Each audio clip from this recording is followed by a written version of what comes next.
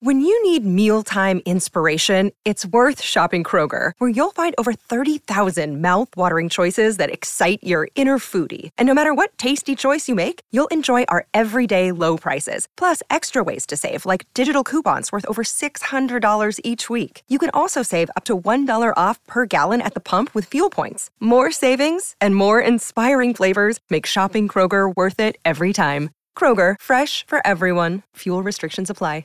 Another day is here, and you're ready for it. What to wear? Check. Breakfast, lunch, and dinner? Check. Planning for what's next and how to save for it? That's where Bank of America can help. For your financial to-dos, Bank of America has experts ready to help get you closer to your goals. Get started at one of our local financial centers or 24/7 in our mobile banking app. Find a location near you at bankofamerica.com/talktous. What would you like the power to do? Mobile banking requires downloading the app and is only available for select devices. Message and data rates may apply. Bank of America N.A., member FDIC.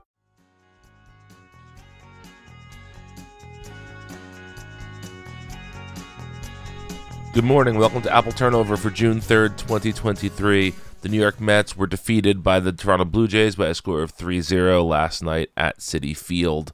After a 90-minute rain delay, Chris Bassett, an expectant father for the second time, went up against the Mets and shut them down thoroughly. He was aided in this quest by the Blue Jays relievers, against whom the Mets could not put across at least one measly run. Unfortunately, they also wasted a pretty good start from Justin Verlander, who went six innings of one-run baseball, throwing literally just one bad pitch that went over the wall from George Springer, former future Met George Springer. And it was just a very frustrating game. It was a game that seemed like was very winnable for the Mets, especially when Verlander was in there. He got into a little bit of trouble, but he always worked his way out of it. It seemed like an extraordinarily winnable game if the Mets could just push a run or two across the board, but they didn't, and so they lost 3-0. Now, I am not necessarily crying doom. The Mets just won 3 games against the Phillies. Phillies and Blue Jays are probably somewhat similarly talented teams. Maybe I give the Blue Jays maybe a slight edge in terms of how they're playing now, but in terms of actual talent, I'd probably put the edge back on the Phillies. It's just frustrating that the offense just rolled over and died tonight. Part of that is, I think, not terrible management on Buck Showalter's part, which was that he gave Daniel Vogelbach the night off against a right-hander and tried to see how Vientos would do against a right-hander. This is an important thing to do if you want to have Vientos as a part of your Major League club going forward. And Vogelbach has been struggling considerably, and so it's not a bad idea to give him a day to rest. However, Vientos proved useless against a righty.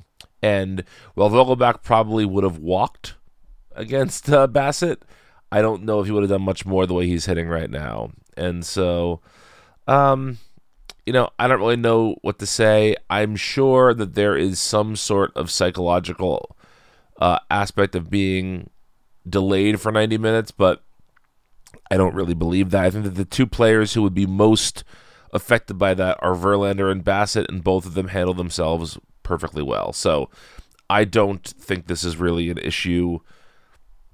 It sucks. It's bad to waste a good start from one of your top-line starting pitchers, especially after he came off of a very bad start to the last time he pitched in Colorado.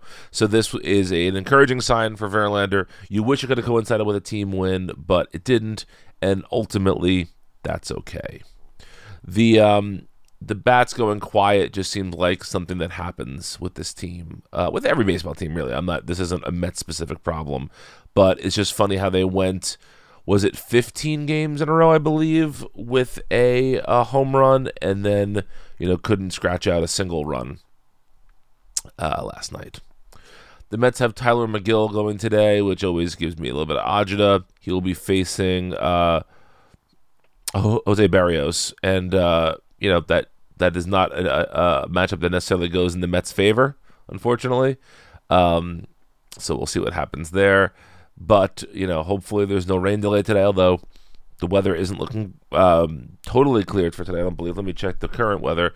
I haven't checked since a couple days ago, but it looks like there is going to be a lot of cloud coverage today and some chance of rain later. So maybe the game will get in on time. That'll be nice if that would happen. There is the Mets Hall of Fame induction at the game, so if anyone's going to the game today, enjoy that. A lot of very worthy guys going into the Mets Hall of Fame today. And yeah, so thank you for listening. As always, go to patreon.com/homerunapplesauce or homerunapplesauce.com to support this podcast directly. You can follow me on Twitter at Brian Needs a Nap. And until next time, let's go Mets.